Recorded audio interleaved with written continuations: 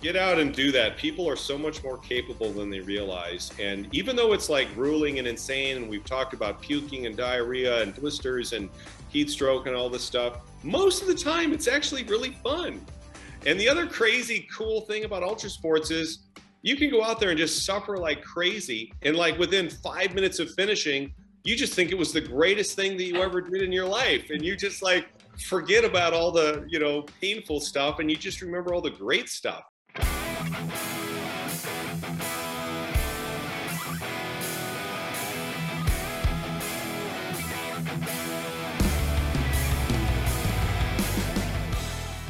And welcome back to the Ultra Running Guys. You got Jeremy Reynolds and Jeff Winchester of the Ultra Running Guys, and to our listening family, thanks so much for taking the time to be here with us. And here's the deal. This is a special episode. Not only is it episode 30, but we are also releasing this episode on September 18th, which happens to coincide with the first race that we are putting on as the Ultra Running Guys. So it just happened this way, but to commemorate our first race as race directors, we have brought on our guest tonight. To be honest, one of the most iconic names in really ultra running history. So whether you recognize the name or not outright, you're going to recognize the race that he's behind, the world's toughest foot race, the Badwater 135.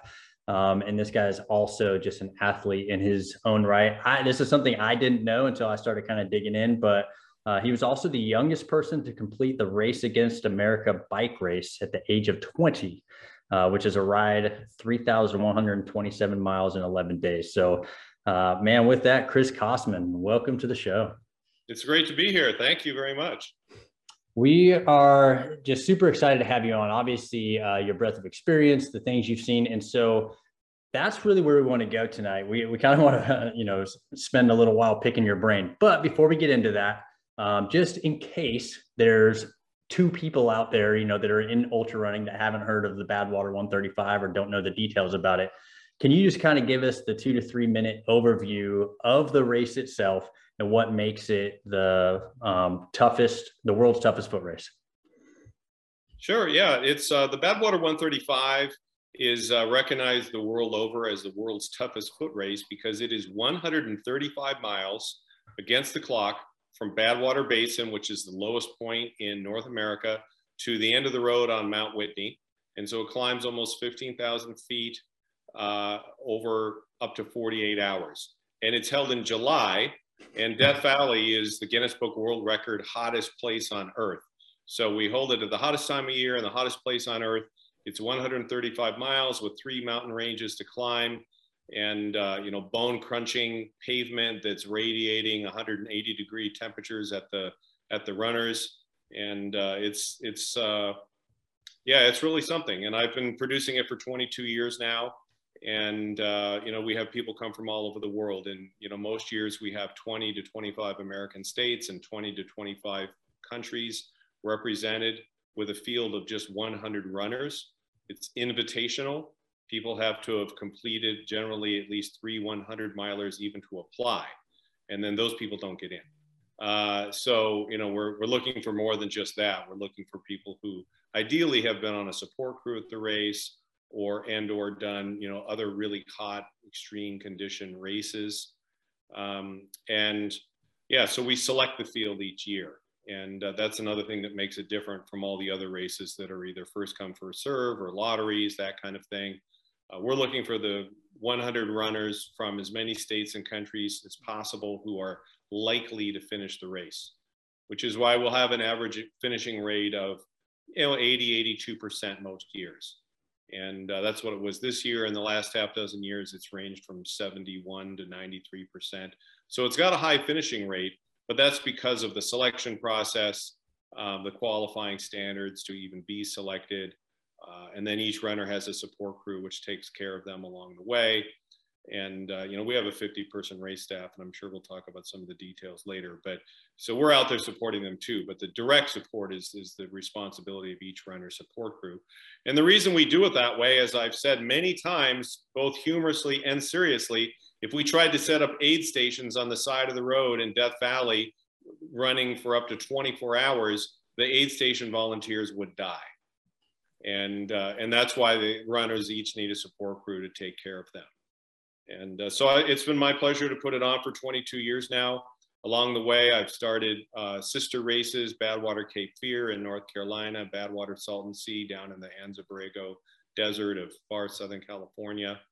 I've got other new events in the works, both domestically and overseas. And so Badwater is more than one race or a series of races. It's a way of life and a way of looking at the world and, chasing that horizon continuously and path of self-improvement and, exploring the inner and outer universes. So there you go. That's my short commercial. So yeah, that's a great commercial. Thanks, Chris. And so I'm going to gush a little bit. I'm going to go ahead and tell everybody, I first met you back in 2017, volunteering at the Badwater Cape Fear. And I respect so much what you said about the fact you wouldn't put aid stations at Death Valley there, because I do aid station too, what I championed for 2 years. And you sit there in the middle and it's desolate. And so I can't imagine being in, Death Valley on that road, just burning up. And so I respect that a lot. Very good race, the Cape Fear one, and then we'll talk about that as well. But one of the things before we get into some of those details, you haven't always been involved, like you started really doing bike races and everything at first, but how did you get into putting on ultras, like running ultras themselves, and specifically Badwater itself? Well, so I got involved with ultra cycling when I was in high school. When I was a freshman in high school, as luck would or fate would have it, the year I got into cycling was the year the Race Across America was started, 1982. And through friends of the family, I got to meet the guy who would win the first 2 years races. And then, so I got to, hang out with him and his support crew before those first 2 races when I was like 15, 16 years old. And then I met the creator and race director of the Race Across America when I was 16. And he took me in, his name is John Marino. He took me under his wing, became my mentor with, cycling and training, but also getting sponsored, promoting myself and all of that, because I was a teenager. And then I was a college student, and I was a grad student. Like, I couldn't pay for all the racing that I wanted to do. I needed sponsors. And so I grew up with that race, and I worked on the race. I worked on the qualifying race. And then I competed in it when I was the Race Across America when I was 20. And went coast to coast in less than 11 days, San Francisco to Washington, D.C. And so at that point I was 20, and I'd been working on races since I was 16. And I had started organizing my own record attempts, like what we now call FKT in the ultra running world, fastest known time. That was happening in ultra cycling starting in the 70s. And, but there was actually a race official that would come along from the governing body. So it wasn't purely, sort of submitting GPS logs, which of course didn't exist then, or, it was, so the first thing I did was I set the first ever San Francisco to Los Angeles cycling record when I was 17. And so I date my event promoting career to that, because I put together a route. I had a support team, I had sponsors, I had, race official, I had, press releases, and all the things that, basically go into hosting events started then. So I was 17. Then I did the Race Across America when I was 20, like I mentioned, which was a huge, massive, just pivotal experience for me. And it was after that I suddenly realized, oh, I'm an athlete. Like, up until then, I was just purely, I'm a cyclist, I'm a bike racer, I'm an ultra cyclist. That was my persona. And it was, but in the lead up to that Race Across America, kind of on a whim, I did a couple of running races like the Beta Breakers 12K in San Francisco. I did a couple of short course triathlons. But then after I finished the race, I thought, oh, I guess I'm an athlete, not just a cyclist, and I could do other things. And so although bike racing remained my main focus, for another 7 years or so after that race, that's when I started doing Ironman triathlons. And then after I did 2 of those, I did 3 different 100-mile snowshoe running races in Alaska. And so the cycling was like the foundation, and how I got fit and got to know myself and eventually perceive myself as an athlete. And then that's what led into doing the other sports. So ever since then, cycling has always been kind of my main personal thing. But I, continued to run, sometimes swim, sometimes triathlon. I do a lot of stand-up paddleboarding. I just like moving outdoors. When I took over the Badwater 135, I hadn't organized any running races. Well, I take that back. I'd organized a fundraising 5K for a charity a long time ago. And I had put on a 3-day triathlon stage race, which included a double marathon run on the 3rd day. Wow. But in practical terms, my running background, or even running promoting background, wasn't really all that important in terms of taking over the Badwater 135, because the race is held on open paved roads with cars on them.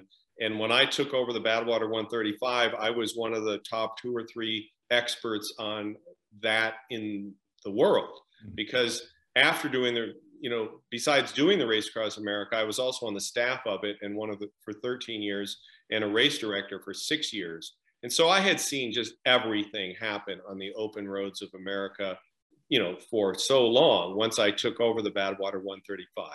What's crazy is when I took the race over, it had been put on by this huge international multi-million-dollar shoe company, but their entire race staff was 2 people. That's crazy. And they would just come out, do kind of an informal pre-race meeting, and then the next day they'd meet everybody at the start line, take a few pictures, count down from 10, say go. They would drive along taking pictures for a while, and then they would drive into Lone Pine and go to sleep for the night. And then they would just drive up to the finish line and wait there for people to get there. So it was almost like FKT loosely organized into a group adventure. And so what happened was I'd been producing a 508-mile bicycle race that went through Death Valley for 10 years before I took over the Badwater 135. And so I was very familiar with the area, the roads, the Park Service, the county, the highway patrol. So when I went out to watch the 1999 race, because the organizers then were getting out of it. They produced shoes. They weren't interested in ultra running. They didn't even make a road shoe anymore. And so I went out to watch in 1999, and honestly, I was completely horrified and appalled at everything that I saw. Like, I thought the runners and the running and the route were awesome. And I knew the route very well. I'd done a bike race on that course. I'd been out there a zillion times. But there was no oversight of the race whatsoever. And there were basically no rules. And even if there were rules, there was nobody there to enforce them. And there were no timing checkpoints. There were no roving officials. There was no medical support. There was no communications on the route, like radios and satellite phones and things like that. There was no photography. There was nobody doing a webcast, which I'd been doing for about 4 years at that point with my bike race out there, where we were putting image galleries and race updates and time splits and things online. Back in the 90s, that was, I was cutting edge with that. And here they're this giant international shoe company, and they're not doing any of those things. So when I went out there to see the race and get ready to take it over, I had a much different vision for the event. Of course, the same layout and the same concept. And so the same idea of running from Badwater Basin to Whitney Portal. Another thing was the previous race director literally told me he didn't let anyone in the race who didn't speak English. And I grew up I was an exchange student in Egypt in high school. I spent 2 years traveling Europe and North Africa when I was growing up with my family. I studied languages. I studied archaeology in college. I worked overseas on projects. And so I looked at this race and I said, this is the Olympics of ultra running. And back then there were literally like 10 or 15 100-mile ultras in America. That was it. It was a tiny fraction of what exists now. And so I went out there so I met with the Park Service and told them I wanted to take the race over and that I wanted to make it a lot bigger, but do it properly. And they literally thanked me. They said, we were going to shut this race down. It was so out of control, so dangerous, so not even mismanaged, just unmanaged, that we weren't going to let it come back. But we know you've been working out here for 10 years. And so they approved me taking the race from an average of 25 runners a year to 90 initially, and then to 100 after a few years. because I put structure in place. You know, I had rules and race officials, and we limited the crew size and the support vehicle size, and we went to a wave start, and you know, we had communications on the course, and we had timing checkpoints. We knew where people were, you know, and all of these kind of things. And so, yeah, so it's long-winded what I'm telling you, but I mean, there's just a lot that, you know, I had to start from scratch basically out there. I had a concept and a route, but that was it. And it was awesome. I mean, I'll never forget that first year, and how exciting it was, and how totally stoked I was to you know, bring these runners together and to, you know, relaunch the event into the modern era and start putting it on the footing that it should have had from the beginning. One of the things that really jumps out to me, and it's kind of what you were just saying, bringing the runners together. And so we were talking, you know, obviously we could probably talk about the race for 3 hours, just the race itself and the logistics and everything. I know there's a lot of information out there, but we were talking, if you did a Venn diagram essentially of ultra running, right? You've got all these incredible stories and runners and people out there, but so many of them are going to crisscross or connect in the middle, which is Chris Kostman, right? So you've had this unique experience, at least from our perspective, where you have, I mean, most of the books that I read when I got into ultra running, right? You got Dean Karnazes, Ultra Marathon Man. You've got David Goggins in his book. You've got Scott Jurek. You've got, I mean, even just Born to Run talks about the race and talks about this race and what you're doing is iconic. And so, and don't forget Charlie Engle. Well, he was one of our guests. I was going to say, and we've had a couple people on the show, you know, that have done it. So Andy Glaze, he was one of the, I guess, percentage that didn't make it, but he had a great story about a full body, you know, lockup at mile 50. But yeah, I mean, same thing. Charlie Engle, one of my favorite books, and I know you guys have a good relationship, but and if you want to give us any dirt on him, we'll take it too. But yeah, there's actually been quite a few others. You know, there's Pam Reed's book, and then there's books by Mimi Anderson from the UK. There's a lot of books that are about or reference Badwater, which is awesome. Well, so what I was going to say is really that's where we want to, you know, from our perspective, you've got a unique, I guess, setting, perspective, whatever, that we just kind of want to pick your brain a little bit as far as an expert in seeing the best ultra runners in the world perform at their best in some of the harshest conditions. Yeah. So we want to kind of spend some time, you know, doing that as well, and you know, kind of see what you think about some things. And I guess really the first question that I have is, from everything, you know, you've seen, what makes a successful ultra runner? What do you think those characteristics are that bring people success on your course?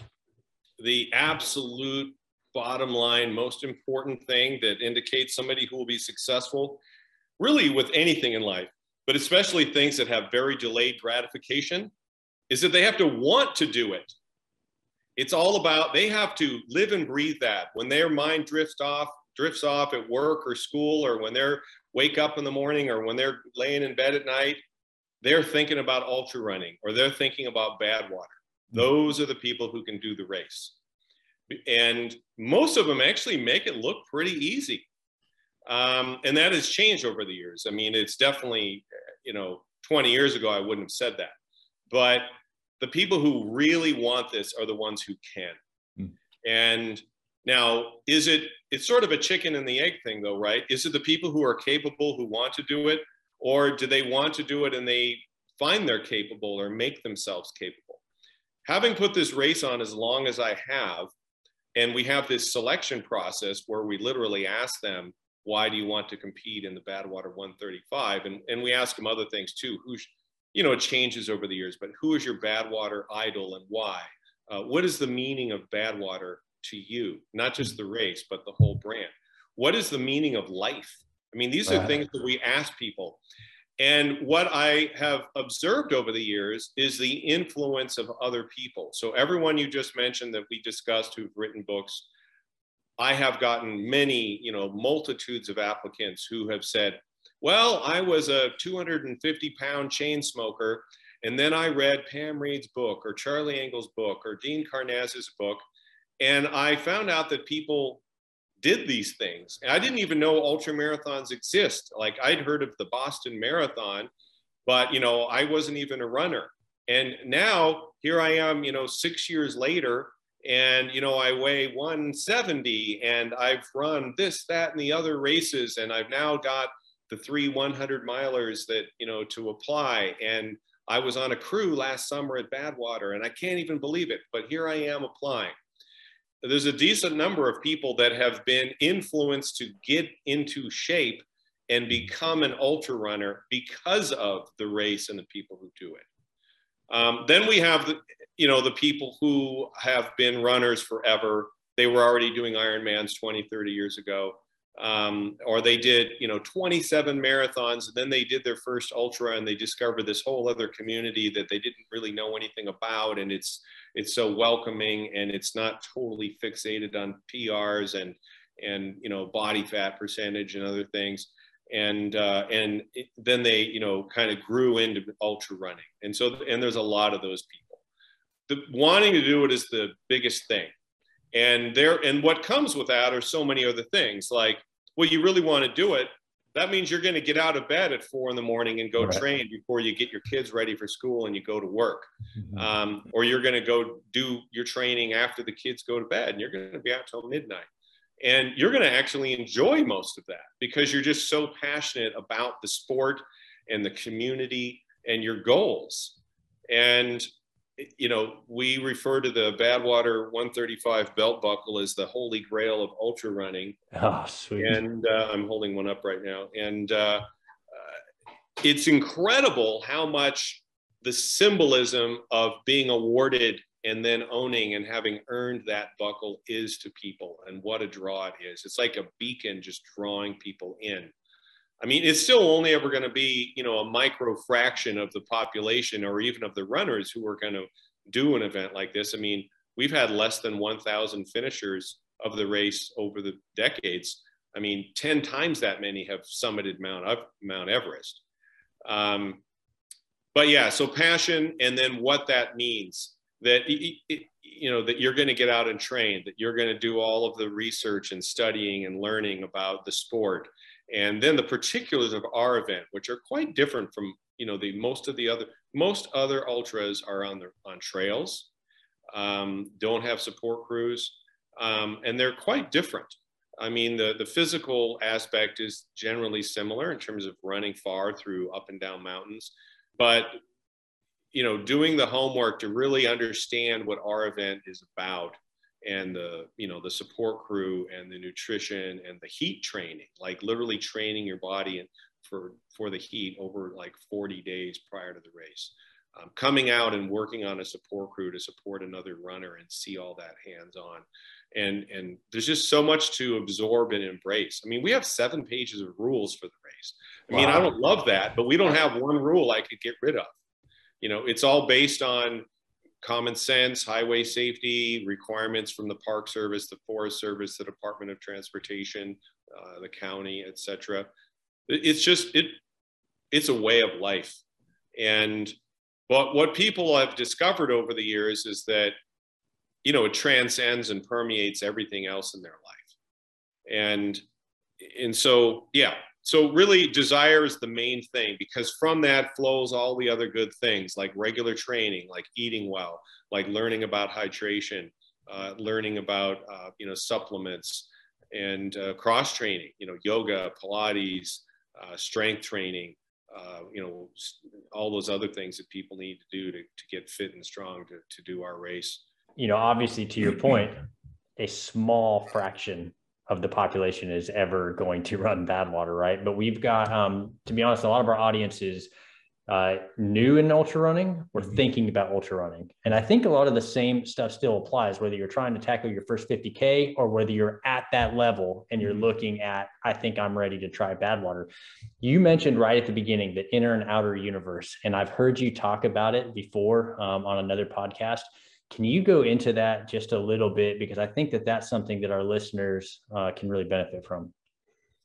Yeah. So like I said, I got involved with ultra sports when I was a teenager, and I was mind blown at how I would have these sort of transcendent, self-exploratory, universe bonding experiences out there, initially on my bicycle, but later on foot and snowshoe and swimming and otherwise, while you're so present in what you're doing that you are kind of like a Zen master while you're doing these things, because you're taking in the terrain, you're taking in the weather, and you're taking in the sounds and the scents and everything. But then at the same time, you're like noticing your breathing rate and your heart rate, and do you feel hungry or not, and are you thirsty or not, and how's your energy, are you getting an energy low? And so you're just, when you're doing ultra endurance sports, just out of necessity and out of just that's what it is, you're totally tuned in to everything around you and everything inside you. And my experience is that that's what happens when you get into the ultra zone, regardless of sport. Like you can go, out on an hour run, after work. And most of the time you're thinking about work, or you're thinking about your to-do list. You're thinking about, you got to get home and get dinner ready. You're thinking about all that stuff. But Right. when you get further into things, however long that takes, 5 hours, 10 hours, 15 hours, 20, 24, you get way out there, then that's when everything else just falls away and you blend with the whole universe and with yourself. And you don't always like everything you see. And that's part of also being successful in ultra running and ultra sports, is you learn to disassociate, like, oh yeah, I don't care that hurts. And there was a guy named Kurt Maples who did our Badwater 135 several times. And he probably didn't coin this phrase, but he's the first one I heard say it, which is, he would always say, mind over matter. If you don't mind, it doesn't matter. And I don't know if he invented that or not. I first heard him say it in 1999, but I love it because, people get so worked up about so many things. I mean, look at social media, how people just like instantly react to all kinds of nonsense that they see on Twitter or Facebook or whatever, and they can't help themselves.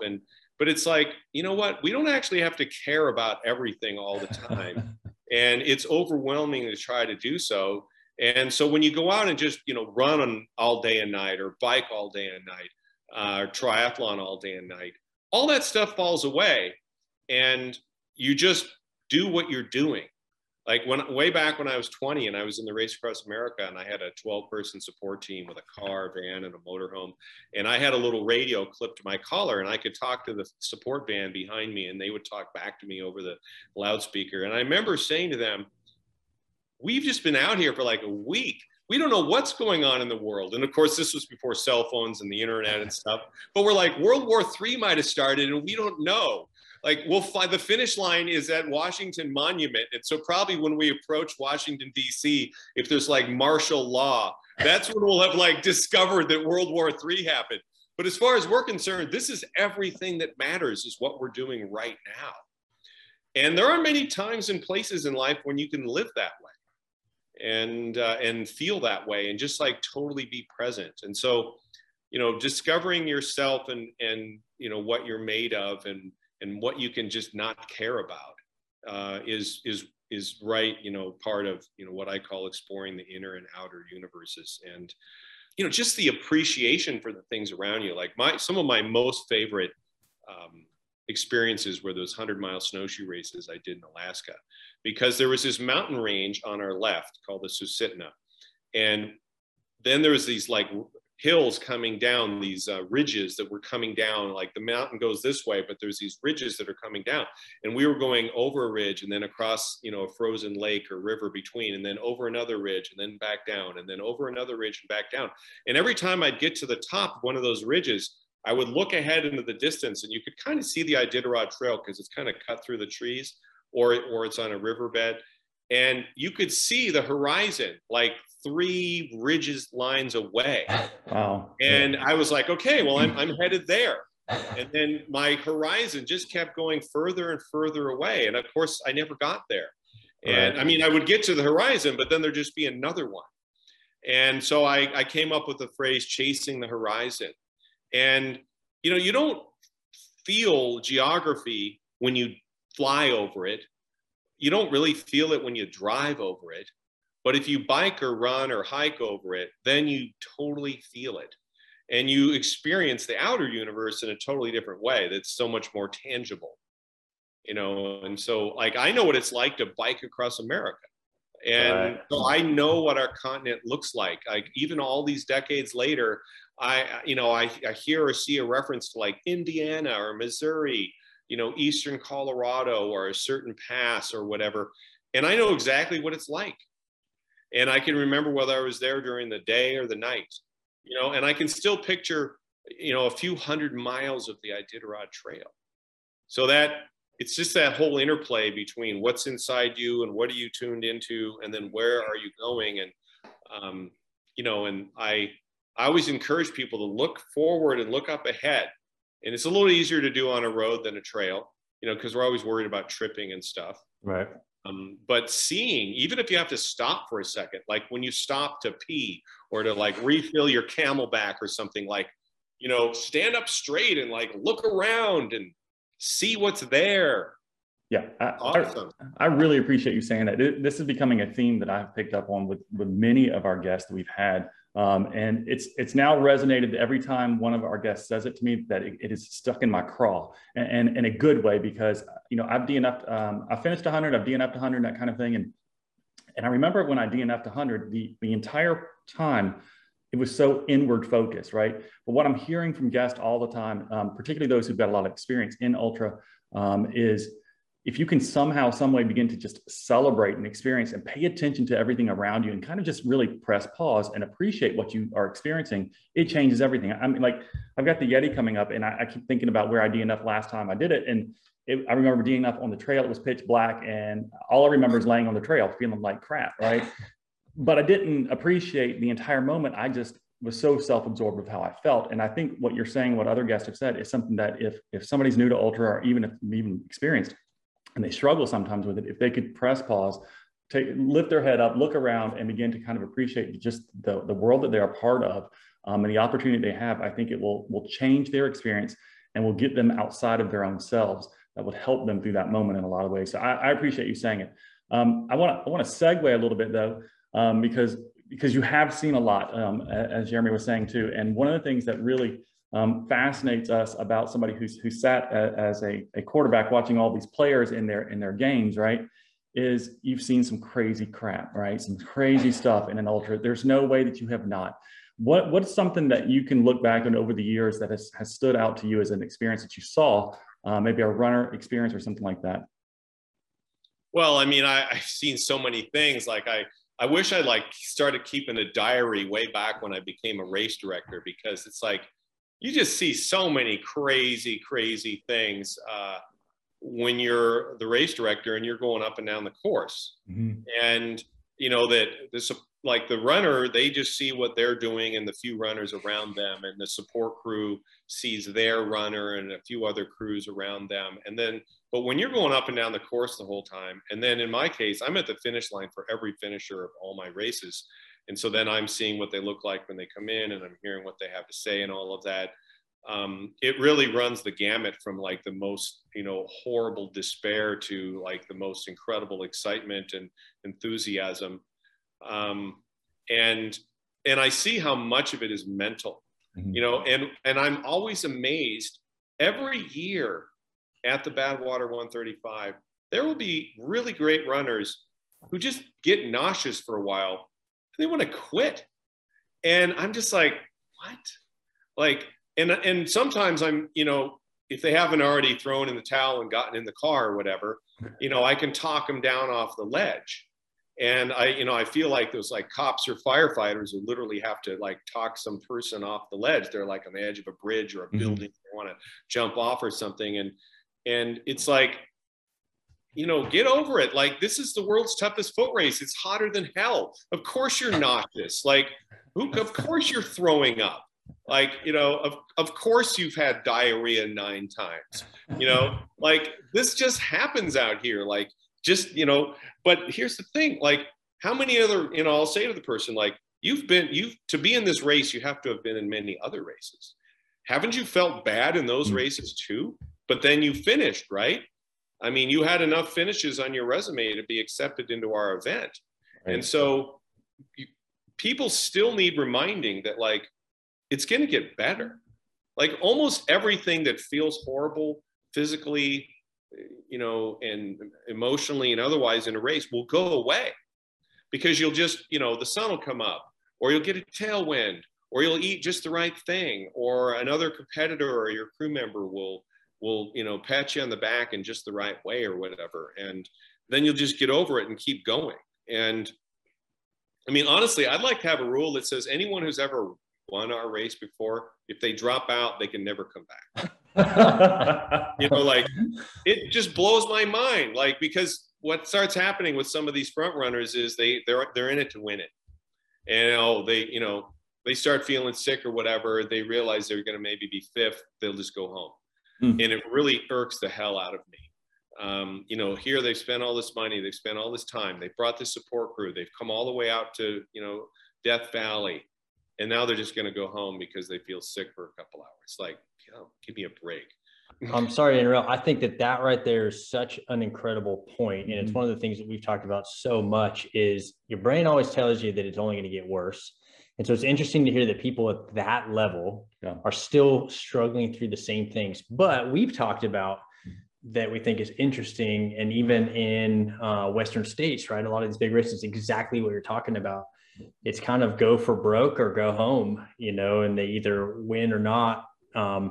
We thought it was super interesting. Camille Herron this last year, I don't know if you kept up with it, but, you know, she at Western almost dropped at Western, and she finished in 27 hours. And to me, that was more impressive to watch somebody at her level stick it out for 27 hours than to knock out 80 miles at, you know, the speed of heat. And then, like you're talking about, pull the plug.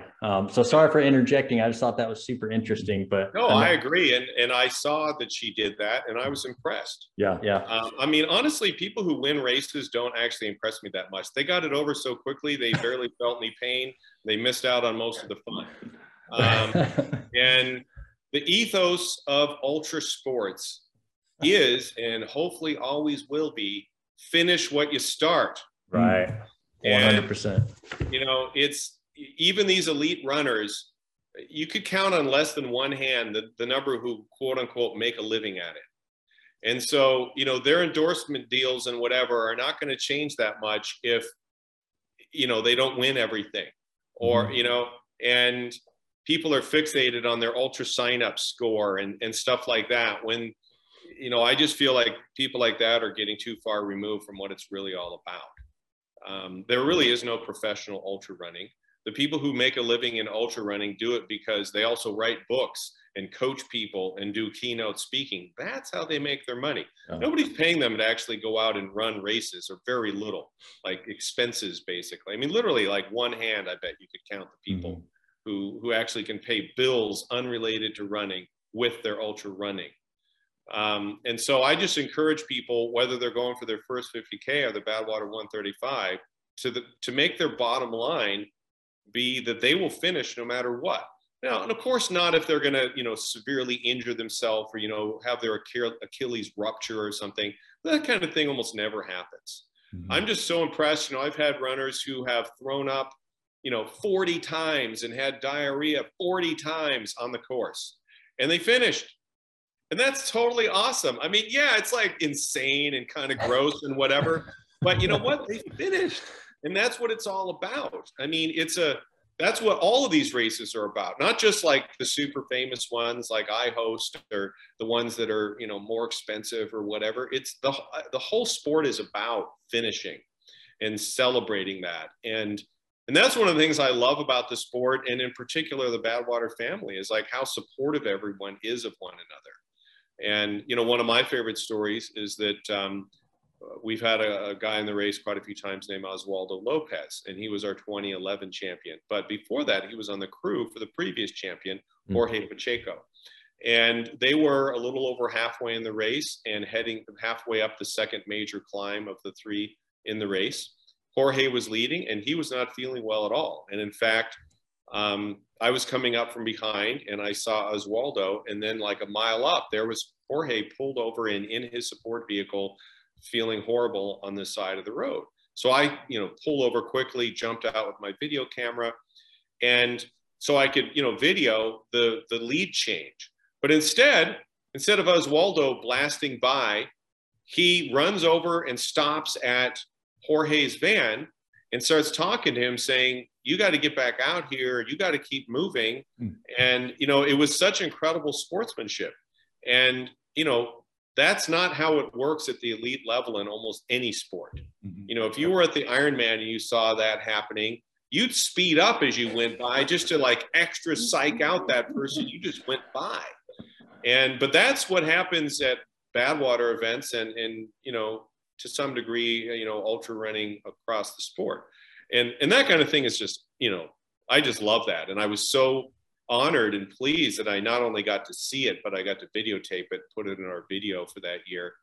And it was great. You know, Jorge got back out and he did finish, and Oswaldo won. The other thing is that people are capable of so much more than they think. I mean, we've had people start their ultra running career at Badwater Cape Fear. They've done the 51.4 mile race. They come in just like, and before that, maybe they'd only done a marathon, in some cases, only a half marathon. And then they do this race and they get totally turned on to ultra running and Badwater as well. And 4 or 5 years later, they're competing at the Badwater 135. And one example of that is Sandra Valines, who for her first ultra was Badwater Cape Fear 51.4 mile race. And then in 2014, and then in 2017, now she then went to Badwater Salton Sea twice and came back to Cape Fear again, et cetera. And she did a whole bunch of other races, but it started at Cape Fear. Then in 2014, 3 years later, she was the women's winner at Badwater 135. Wow. And then she went on to break the Trans-America women's world record, which had stood for decades. And so I always say, you don't know what you're capable of until you really put yourself on the line and get out there and find out. And, you know, people should just go for this stuff, even if they're making a big leap. Like I've always had a rule of thumb personally that you can go twice as far as you've ever gone before. So, you know, and sometimes people do triple or quadruple that and surprise themselves. I don't think I can do a 200. No, well, not with that. Well, to a limit. Okay, It's not with that mindset. Yeah, I mean, that doesn't go on forever. Right. Scares But, you know, me, here's man. the thing, especially when you get up to the 200s, the paces, I mean, the longer the race, the more the pace slows down. That's just a fact. And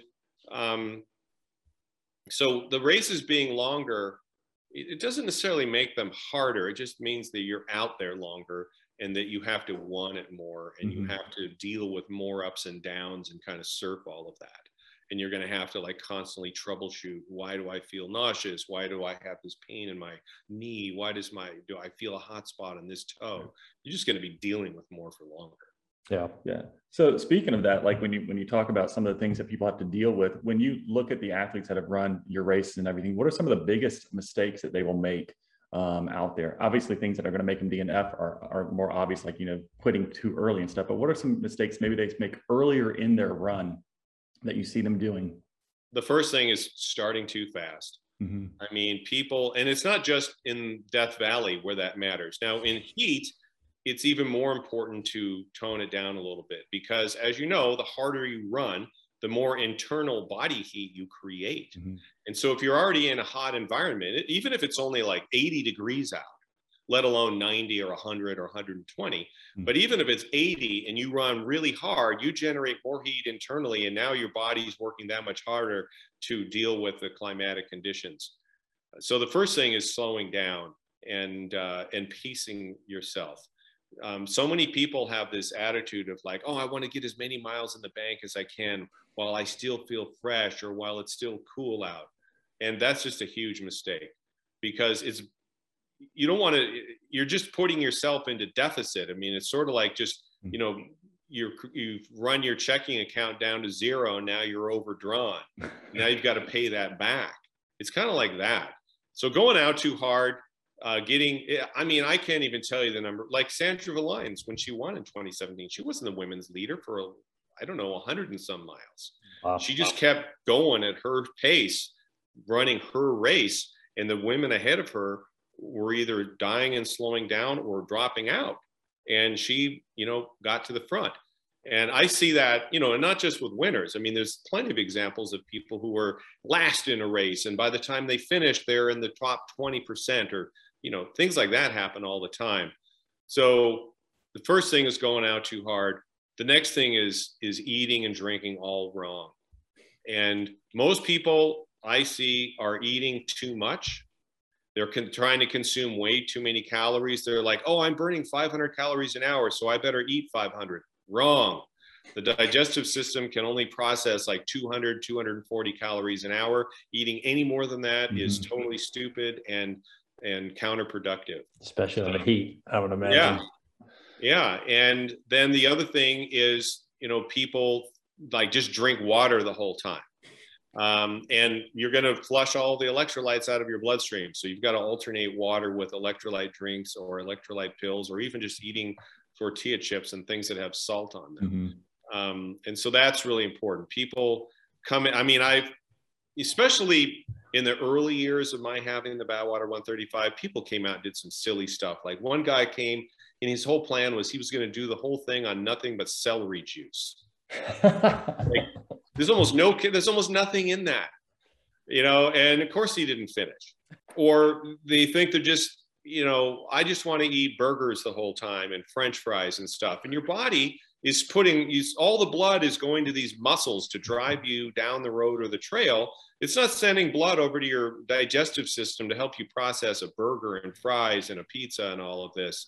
It depends on your pace. Like the intensity has a direct impact on what you can eat and all of that. But yeah, and then caring too much about what place you're in. Yeah. It is this, I mean, I learned this when I was 2 weeks before I graduated high school. I was in the qualifying race for the Race Across America. It was a 714-mile bike race. And, you know, I was in the back of the pack, and then I was the middle of the pack. And I just kept moving forward and going my pace and doing my race. And next thing I know, I'm catching up to 12th place out of 100 racers. And the top 12 were going to qualify to be in the Race Across America. I passed probably 60 people, with only physically passed like 15 of them because the others just quit, you know, or they were sitting on the side of the road and I didn't even see them as I went by. And so just like staying focused on your goal. And I ended up, I was 18, first time I qualified for the Race Across America. That's incredible. So here's the deal. I know we're running a little bit short on time. We've got a couple things that I want to make sure we fit in. But one of the questions that we had on our list that I want to make sure I ask, out of all the people you've seen at their best, is there like anybody that you see as, you know, when it comes to boxing, everybody's like, oh, they're good. But if Muhammad Ali was still in his prime, you know, there's no way. Is there somebody that stands out that you just go, man, at their best, I don't know. And you can't say Charlie Angle. We'll take that up. Well, you could. I mean, you could, but we all know it's Charlie Angle. No, we don't know that at all. But is there somebody that stands out? You just think, I don't know if at their best they're unbeatable based off the history that you've seen. Well, I mean, at our race, I would have to say somebody like Scott Jurek, who's won it a few times, Pam Reed, who's won it a few times. But honestly, having that perfect race is so elusive that the best racers come out and there can only be one man and one woman standing, you know, in first place on that podium at the end. And so the longer, tougher races, I love how it's still a crapshoot. To me, that's part of what makes it so interesting, because you'll have people that you're just sure they're going to be right up there, and then they don't finish, or they have a, you know, slow, tough race like Camille you mentioned earlier. And then you'll have these, you know, total underdogs like Sandra Valines in 2017. And it's like, she had a solid resume, you know, and if everything went perfect for her and less perfect for a few other people, she could win. And she did. And that's what happened. And it was awesome. And I always say when you compete in an ultra, so like let the Badwater 135, 100 runners invited, you've already beat the other 7 billion people on the planet. They're not even. So you're already ahead of those 7 billion. And now let's just see how you stack up against the 100 that are here now. And so ultra running is still there's so many variables that I don't think there's any, you know, one or two or three, you know, greatest runners, not in races like 135 miles, 50K, 50-mile trail races. Okay, there are people that'll just dominate that stuff, at least regionally. You know, there'll be like the local person who like wins almost everything. But honestly, the sport gets bigger every year. You know, 10, 20 years ago, you could be a big fish in a small pond, but that pond keeps getting bigger every year as more people come into the sport. So one more quick question. We asked some of our listeners, hey, what do you want to know about Badwater 135? And of course, the first question that came in is from Jake Martinez, who was a previous guest as well and a listener. Melting shoes. Is that true? Do people's shoes melt? It's sort of true. Urban legend, right? It's sort of true. Yeah, everybody talks about running on the white line. You can't do that because you could put one foot on the white line, but if you were to put both feet constantly on the white line, you'd be like running like you're on a tightrope. Okay, so chafing. Yeah, a lot of chafing and all kinds of weird biomechanical stuff going on, right? So it is, the road is 160, 180 degrees radiating at you. It depends on how hot it is. It depends on how recently the pavement was laid, you know, because it gets lighter over the years. When it's brand new, it's blacker and it's hotter. It used to be that shoes would fall apart. What happens more is that because of the pounding, but also the heat coming up at the runners, is their feet swell and swell and swell. And so it's, you know, those runners, most of which have traditional type shoes that kind of squeeze your toes a little bit, you know, tight toe box, they will be going up and up in sizes of shoes if they have them, and or they will be cutting the whole toe box out so their toes can expand. And I've even had people finish wearing like sandals. I don't know how many miles they did that way, but they had no shoes left to go up into. That's incredible. That's great. Yeah. You know, when you talk about the world's toughest foot race all the time, it partly inspires people, but it also just like scares people away. It terrifies them. I'll never be able to do that. But I guarantee you, there's people listening to this podcast right now thinking, I will never do that race. I could never do that race. I'm not capable of that. And they will be in the race in like 3 or 4 years. That would be incredible. It'll totally happen. And I love that. So in that thread, you know, we can kind of transition because we've talked about, you have a couple other races, Cape Fear, which sounded like it was a catalyst, you know, for one of your champions already in the Badwater 135. But I think it's a great point. Not everybody's going to run the 135. And like we said, there's people that are going, hey, one day I'd love to run my first 50K, my first 50 mile. What does 100 mile look like? So you've got a couple different ones, and obviously they're still unique. They're under the Badwater umbrella.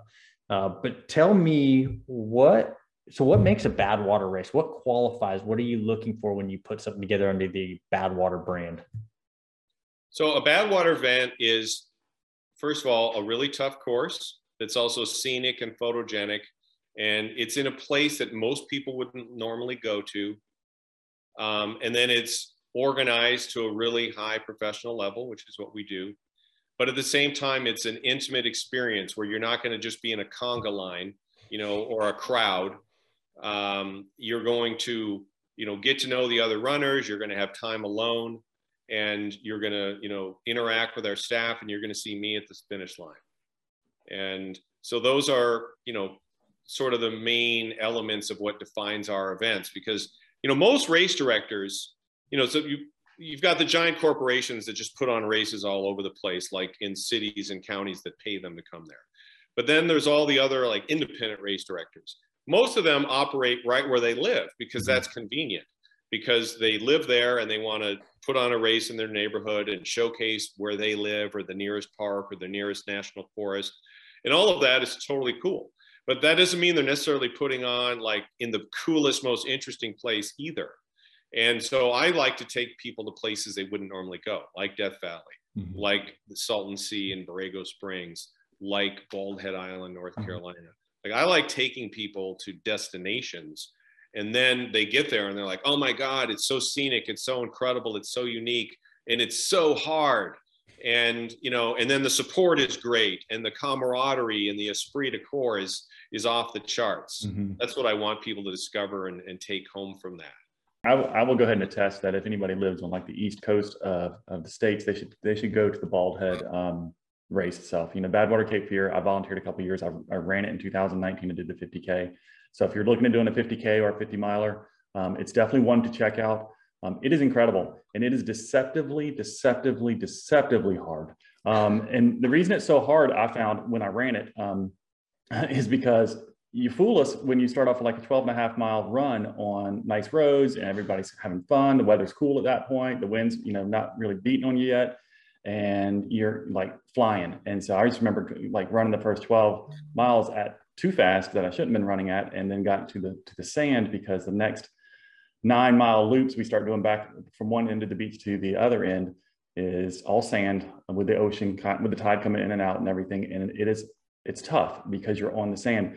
But what makes it tough is not just the sand, but it is the incredible wind that is constantly hammering at least one way in your face. But it makes it awesome. I mean, it is one of those experiences that it's two different races. It's on the island of the roads themselves, and then when you get on the beach where you run, and you have two different experiences. But if you live on the East Coast of the States, I would highly recommend you coming down for it. It is an incredible experience. I believe you can still sign up for it now. I think it's still got open slots, and it is on October 2nd. Coming up normally it's in March, but because of COVID we moved both our spring races to the fall. So will you have it in 2022 in March also? Yeah, next year we'll be back on March 19th. Okay, great. So if you can't make October because this is coming out on September 18th, then maybe get the March one as well. Either one of those would work. But it's definitely a fantastic taste and taste of Badwater. And like you said, it is well run. It is well put together, and you have an incredible staff that's there, and you spend a lot of time investing in the runners and providing an incredible experience for them. Thank you. That's what I live for. That's what I do. It's who I am. So on that point, because I know we've got to wrap up here shortly, but you kind of referenced something. And so one of our things was just, hey, what message or messages do you have to get across to our runners that maybe, or our listeners, that we haven't talked about? And you kind of talked about people getting to the sport. People can do more than they think they can. Is that something you want to expand on, or is there anything else you want to touch on? Yeah, I want people to go for it, because you don't know if you don't try. And, you know, it's running. Humans are designed to run. Mm-hmm. Like, you know, we've been around for millions of years, and we didn't have air conditioning. We didn't have cars. You know, I had so many interviews this year in July because of the insane heat wave. Oh, and, you know, people were saying, well, is it safe to run in this heat? I'm like, well, first of all, this is typical Death Valley weather. The news is that it's 120 degrees in British Columbia. Right. That's the news.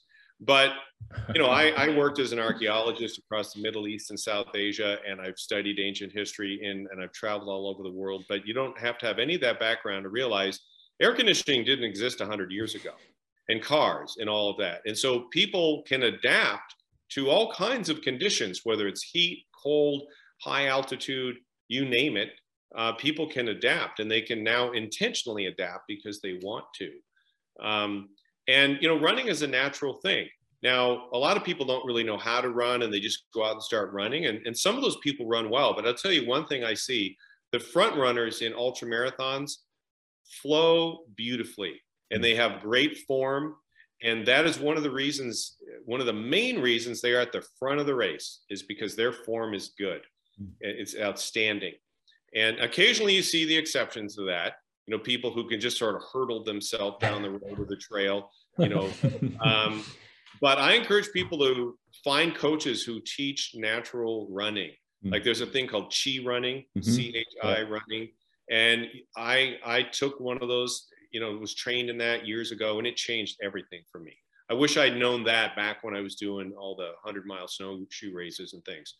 But just getting out there and doing it, and just, you know, go for it is the most important thing. Like, you know, as we ultra runners like to say, well, ultra really is anything longer than a marathon.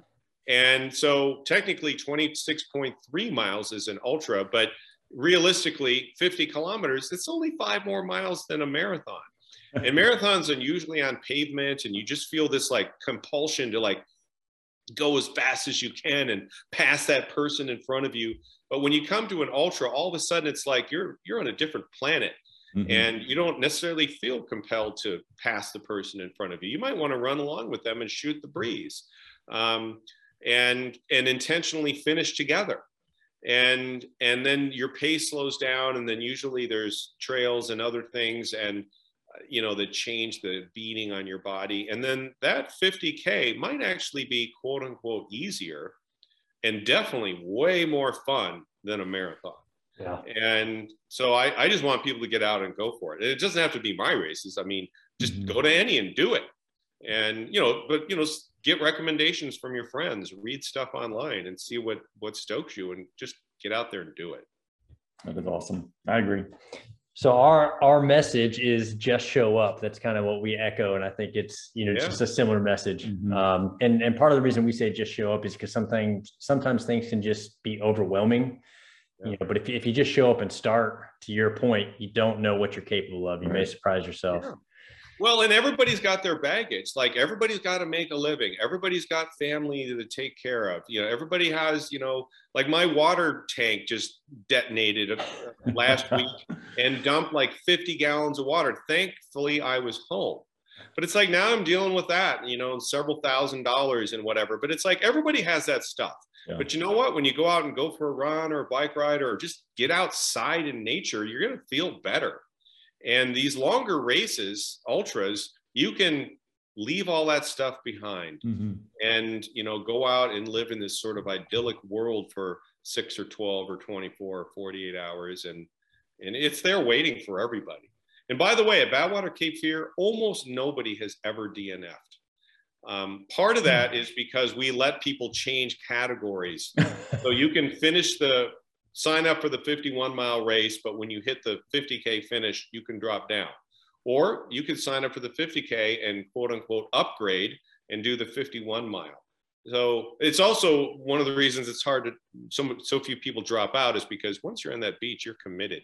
And if you get to the far end of the beach over 9 miles away and you want to quit, well, you can do that, but it's 2 ferry rides back to the island, because I mean, there was, I said at Aid Station 2, which is in the middle of the beach, and it's like 4.5 miles away from the finish or something like that. And there was a DNF for the second year I volunteered. I guess it was 2018. And I was like, you're so close. And he's like, I'm not going. Like, okay. And so we ended up waiting like an hour because we had to tear down everything. And so he ended up riding back with us after everything tore down. I was like, okay. I think you might as well just walk hand all the DNFs we've had since 2014. Yeah, it's small. People, and they want the finish. They want that Badwater medal for the 50K or the buckle, for the 51-mile race. That's sweet. Yeah, you got to come get one of those, Jeff. Yeah, I know. I need to. So, both of you. So get out and do that. People are so much more capable than they realize. And even though it's like grueling and insane, and we've talked about puking and diarrhea and blisters and heat stroke and all this stuff, most of the time it's actually really fun. And the other crazy cool thing about ultra sports is you can go out there and just suffer like crazy. And like within 5 minutes of finishing, you just think it was the greatest thing that you ever did in your life. And you just like forget about all the, painful stuff. And you just remember all the great stuff, and which is kind of hilarious, but it's awesome. It's like a human coping mechanism, that you survive. It's like part of survival of the fittest is that you don't care about the painful, hard stuff. You accomplished your goal and you had a great time, at least most of the time, doing it. Like, that's fantastic. I've never had anyone finish and say that sucked and I wish I had done this. Like, that's literally never happened. Everybody is stoked when they finish. They may want to quit running. I was going to say, I've tried to quit running several times, but you didn't regret doing it. But then within a day, like we talk about, then you're looking for the next high. Awesome. That's a great answer. But that was fantastic. In fact, I already know, I saw in there, I was like, oh, that's going to be a good clip for the beginning. that was really good. But Chris, it has been such an honor to have you spend your time with us tonight. We know you're a busy guy. And here's the deal. I'll throw it out there. Like I said, we're putting on our first race. You ever need a tip, just give us, we're open door. Just give us, reach on out. We'll give you some race directing. I tell you, I've put on over 150 events, but I am a sponge. I'm like, every event I go to or even observe online, I'm looking for things that, I'm an equal opportunity stealer of great ideas. Yeah, that's great. And Thanks, man. I wish you good luck with it, and good luck to all the runners. We appreciate that. Well, thank you. And again, just thank you so much for your time for the Ultra Running Guys family. We can't tell you how much we appreciate you. If you like what you're hearing, make sure give us a follow, leave a comment. And Chris, what's the best way because I've got a bunch of information on you, but what's the best way for people to follow you, check in on your races? Where do you want to send them?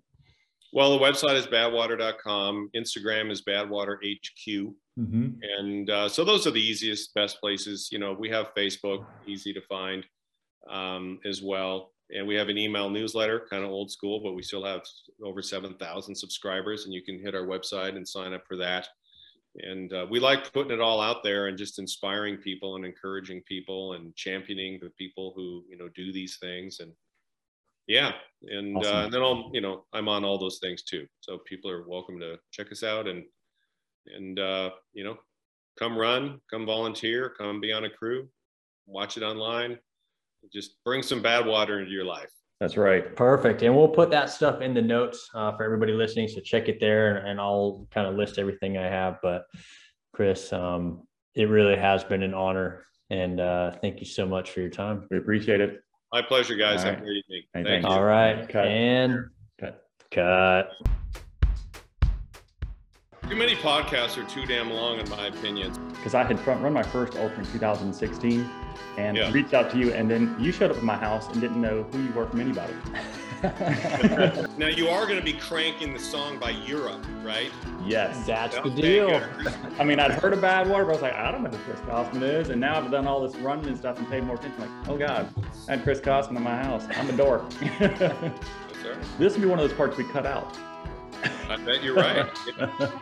Are you going to be streaming it on Facebook? I'm sure we will. Probably not the whole thing, but we'll be going live. Oh, yeah, okay, yeah, but not the whole thing. Listen, we are a whole knit together. That's our theme, man. Yeah. So let me just say this real quick. Remember how when you took over Badwater, you said they had 2 staff? Yeah. Right here, brother. It's him and I. And so That sounds like that's an exciting concept. And lucky you, it sounds like you only need 1 permit or less. So Exactly. yeah. that's the way we roll. And if you take a look, That's the award. these are our awards. Oh, good. I was wondering about that. Okay. Yeah, replicas. For first place, male and female. I mean, one of the best 80s one-hit wonders of them all. I mean, who the heck was Europe? But that song is awesome.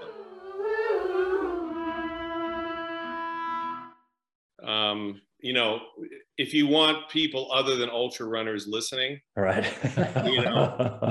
ultra runners are like the only people who can consume that and people who commute like 3 hours a day, are the only people who can even listen to these hour and a half, 2 hour long podcasts that I see all the time.